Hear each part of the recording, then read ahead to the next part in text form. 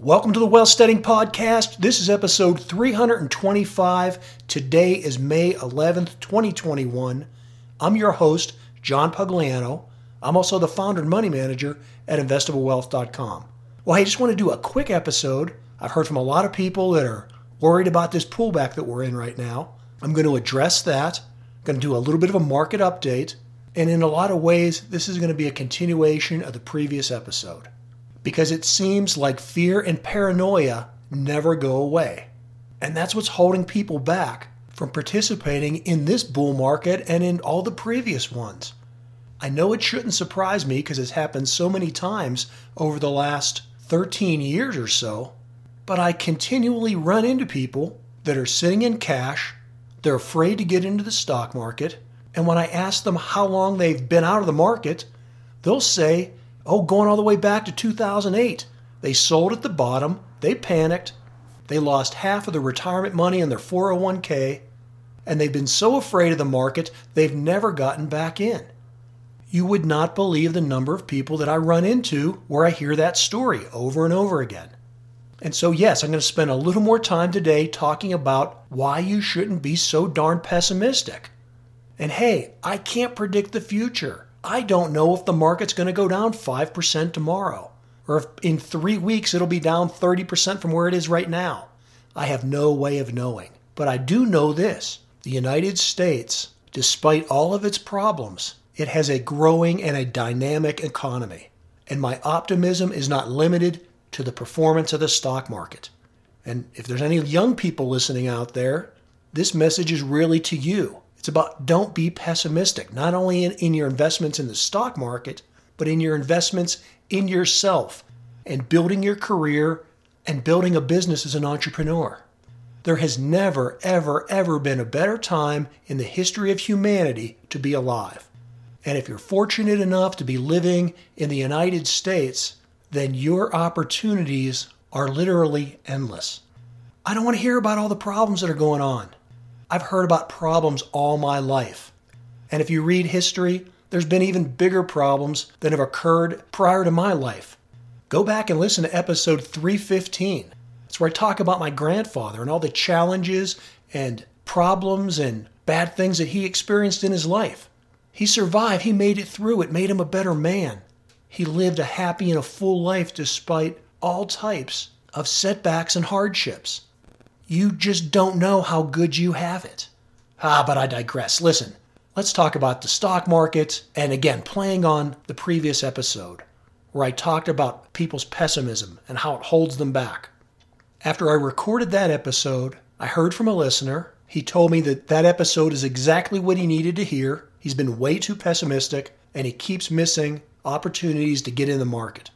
So about a month ago when I put that episode out, he hears it. He talks to me, he tells me it's just what he needed to hear. He realizes that he's been too pessimistic and he needs to take advantage of a pullback and get back into the market. And so the way things play out, I happened to be talking to this gentleman yesterday. And I said to him, hey, the market's been pulling back. Did you buy in? And you know what his answer is. I knew what his answer was before I even asked him. Of course not. He didn't buy in. He didn't use this as an opportunity to get in the market. You know why? Because he's still pessimistic. He's still fearful. He ran down a laundry list of all the things that are keeping him out of the market. And I want to touch briefly on a couple of these things that he mentioned because I know many of you in the audience are fearful of these exact same things. And before I even go down that route, let me categorically say that no, I have not been selling in these recent days when we've had a pullback. As I've always promised to you, when I make changes to my model portfolio, meaning that if I buy or sell new positions, I post that over at investablewealth.com. It's under the commentary section. It's where I do my blog posts.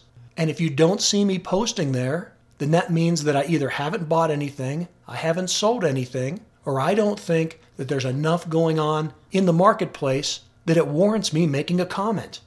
Now, I will add a caveat to that, and that's to say that if I'm simply adding to a core position, meaning something that I've already purchased, I'm not going to post that every time. And so just because a dip occurs and I don't post that I'm buying into it, that doesn't mean that I didn't. It just means that it's an existing position, and as I'm always telling you, unless I think we're headed into a recession, I'm going to buy the dips. And so when I have new available cash, I look at my existing positions and I decide which ones I want to allocate the new capital to. Occasionally when I have the time, I do post about that, but generally I don't because I just don't have the time.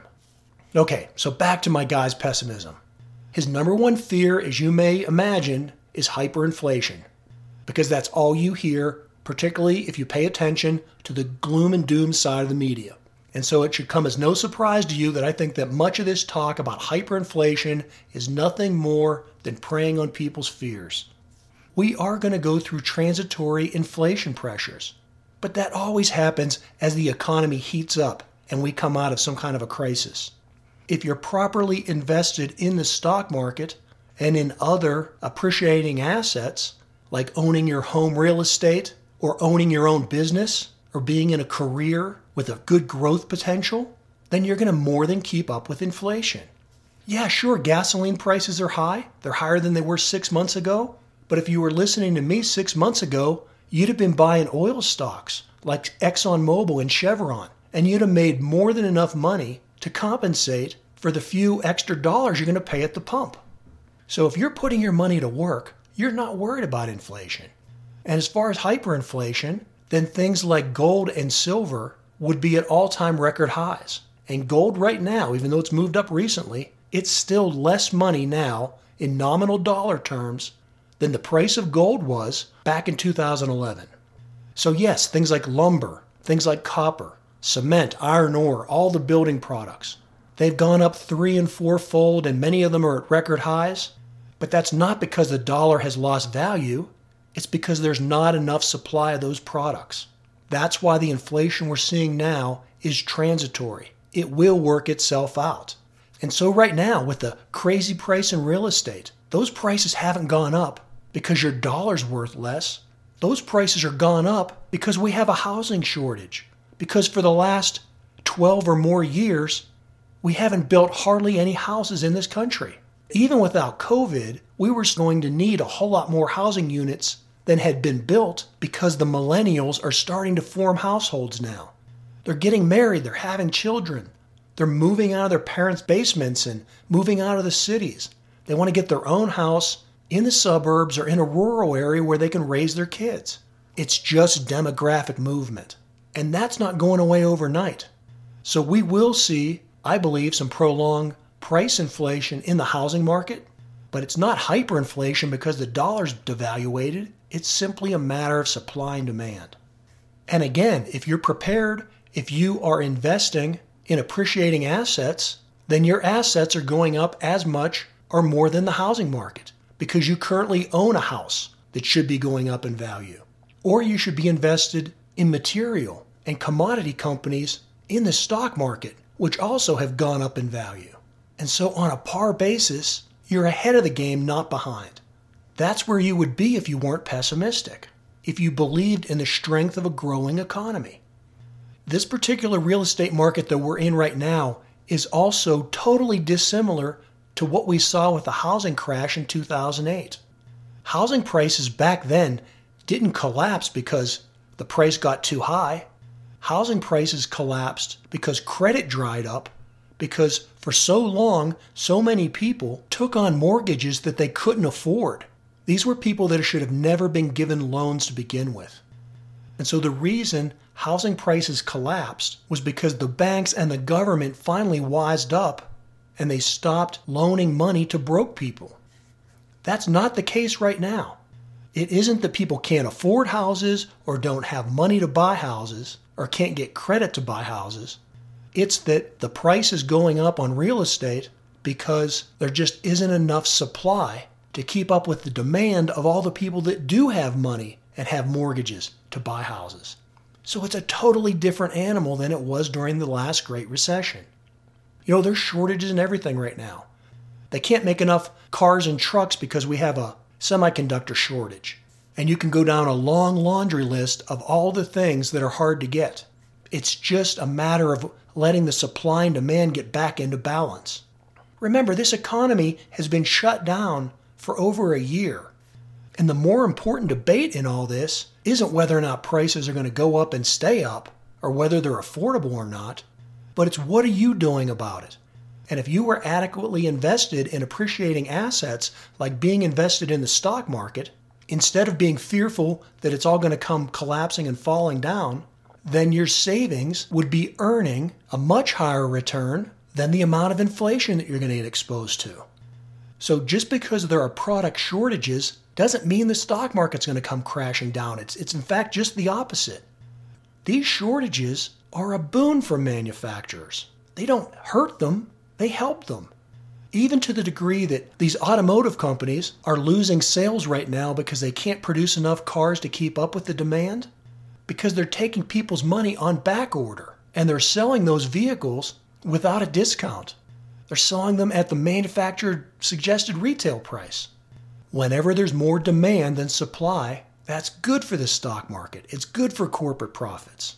And I know what you're saying. You're saying the same thing that my friend was saying about, the next thing he's worried about. He's worried about the inflationary effects of wages. I mean, look at these fast food companies. They can't even get people, paying them $15 or $20 an hour. They can't find people to work. Well, again, that gravy train is not going to last forever whenever the government cuts back on unemployment benefits. So in that case, it is transitory. It's also something that's avoidable if you are worried about wage inflation. When you invest in the stock market, you don't have to go out and buy stocks willy-nilly. You can pick companies and industries that are already paying more than the minimum wage and invest in companies that have relatively stable wage costs. The argument can actually be made, particularly in industries like technology, where a lot of these big tech companies are now having people work from home. The argument can be made there that their wages are going to go down because they don't have to employ people just in the Bay Area in the Silicon Valley. They can have their programmers and their other people working remote from areas of the country that are much less expensive, and so consequently they can pay those people less money. So there's an argument where wages can actually be going down, not up. It all comes back to your perspective. Is the glass half empty or half full? Are you an optimist or are you a pessimist? And speaking of pessimism, the last big item that my buddy was worried about, and again, I hear from a lot of the listeners and a lot of people I talk to just in everyday conversation, but everybody seems to be worried about a war or some kind of military conflict. Something else you have to remember about military conflicts and geopolitics is the world is changing, and the U.S. is getting less intertwined in military issues outside of our coasts. Now, they're not doing it fast enough or soon enough for me, but we are definitely delinking our direct involvement in a lot of countries' internal military affairs. I mean, right now, look at what's going on in Israel. The missiles and the rockets are going off all over Jerusalem, and the stock market has barely hiccuped over it. If something like that were happening 25 or 30 years ago, we would have had a major correction in the stock market on fears of war in the Middle East. That's not happening this time around, because in a lot of ways, the United States has delinked their defensive interests from the Middle East. That's the same with NATO and many other places around the globe. So yes, I'm optimistic, and yes, I'm buying this dip. And if you look at the general market and the general indexes, they're actually holding up quite well, and I think what we are seeing with this pullback is more of a rotation than a correction. If you look at the S&P 500 and the Dow Jones Industrial Average, you can see that overall they're doing quite well. They're just a few percent off of all-time record highs, and even with the turbulence that we've had lately, they're still considerably above their 50-day moving average, and they're really hovering right at a pretty good support level on their short-term exponential moving average. Now, that's not true of the NASDAQ. It's dropped down more around the convergence of its 50 and its 100-day moving average, and it could go a lot further.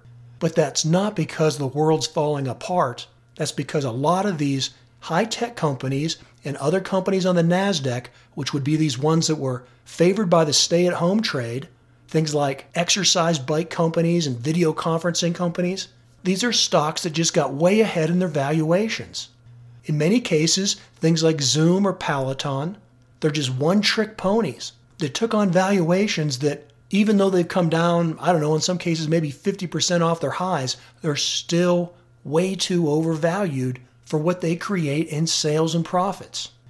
So absolutely, those stocks are going to continue to probably tumble. But when it comes to big major tech, things like Apple and Microsoft and Facebook, you watch those companies, let them roll over, let them drop down somewhere below their 200-day moving average, and that'll be a great time to buy into those companies because overall they're good, solid companies. And they could go lower, but where are they going to be 2-3 years from now? They're going to be a lot higher, I believe. Pull up a chart of Apple and Amazon. Look at a historical perspective of how many times those stocks have been at or below their 200-day moving average. It doesn't happen very often, and whenever it does, it always turns out to be a long-term buying opportunity. So to the extent that big tech is pulling back, use that as an opportunity to get into the market, not to be pessimistic and to go to cash. And then to sum things up here, where I think the real action is in the reopening economy is in the small cap services companies and then in the mega cap materials and energy and finance companies. Now, a lot of the energy and the finance and the banking companies, they haven't really pulled back. They're still doing exceptionally well. But it's those smaller companies that are particularly in the service sector end of things, or somehow companies that had been disfavored by the whole COVID hysteria. Those companies, like my COVID-90 portfolio, they peaked out in mid-March, and since then they've been consolidating, but they've been behaving extremely well. And anytime they've pulled back to drop down below, say, their 50-day moving average, or in the case right now of the Russell 2000 Small Cap Index, it bounced today off its 100-day moving average and is just hovering a little bit below its 50-day moving average. To me, that shows great resilience, and it shows that these smaller, service-oriented type companies are not forming a negative head and shoulders pattern where they're getting ready to roll over. But instead, for these last 7 or 8 weeks, they're consolidating. They're forming a base around that 50, 100-day moving average. That's where they're putting in a floor. And as the economy continues to open up, you're going to see the stock prices on these companies escalate once again, and they're going to pick up right where they were from back in March. Now again, I can't predict the future. I could be wrong. I'm telling you what I think, what my opinion is, and more importantly, where my money and what my positions are. I am fully invested in this market with all my money concentrated in these reopening stocks, whether it be the banking sector, the energy and oil sector, materials manufacturers, and a lot of small service companies. In fact, just the other day, I put a video out on my YouTube channel, and I ran through 12 medical stock companies that are primarily focused in either like the medical device or some type of product or service that's favored by elective medical procedures. So you think of all the people that haven't gone in to have some type of elective surgery done, like maybe a hip replacement, or people that have postponed some type of an elective cosmetic surgery, or even just the regular testing of people that are not going in for their annual medical checkups and they don't know if they have a heart problem or they haven't had a colonoscopy lately. There's a huge pent-up demand for elective medical services. And so a few days ago on the YouTube channel, I put out a quick, I think it was like a 3-minute video where I just rapid-fired named off those 12 stocks. Watch that video. Think about companies that are going to be favored by this reopening trade. Now, a lot of them have already gone up 50 or 100% over these past 5 months. But I haven't sold my positions because I think they can continue to break out and go on to new highs. These shortages, these inflationary pressures, this is just giving these companies pricing power, and they're going to make top profits on their products and services. So no, I'm not pessimistic at all. I'm not worried about this market collapsing, and any pullbacks, for now anyways, I view as a buying opportunity. Well, hey, as always, thanks for listening. Until the next episode, this is John Pugliano wishing you the very best returns.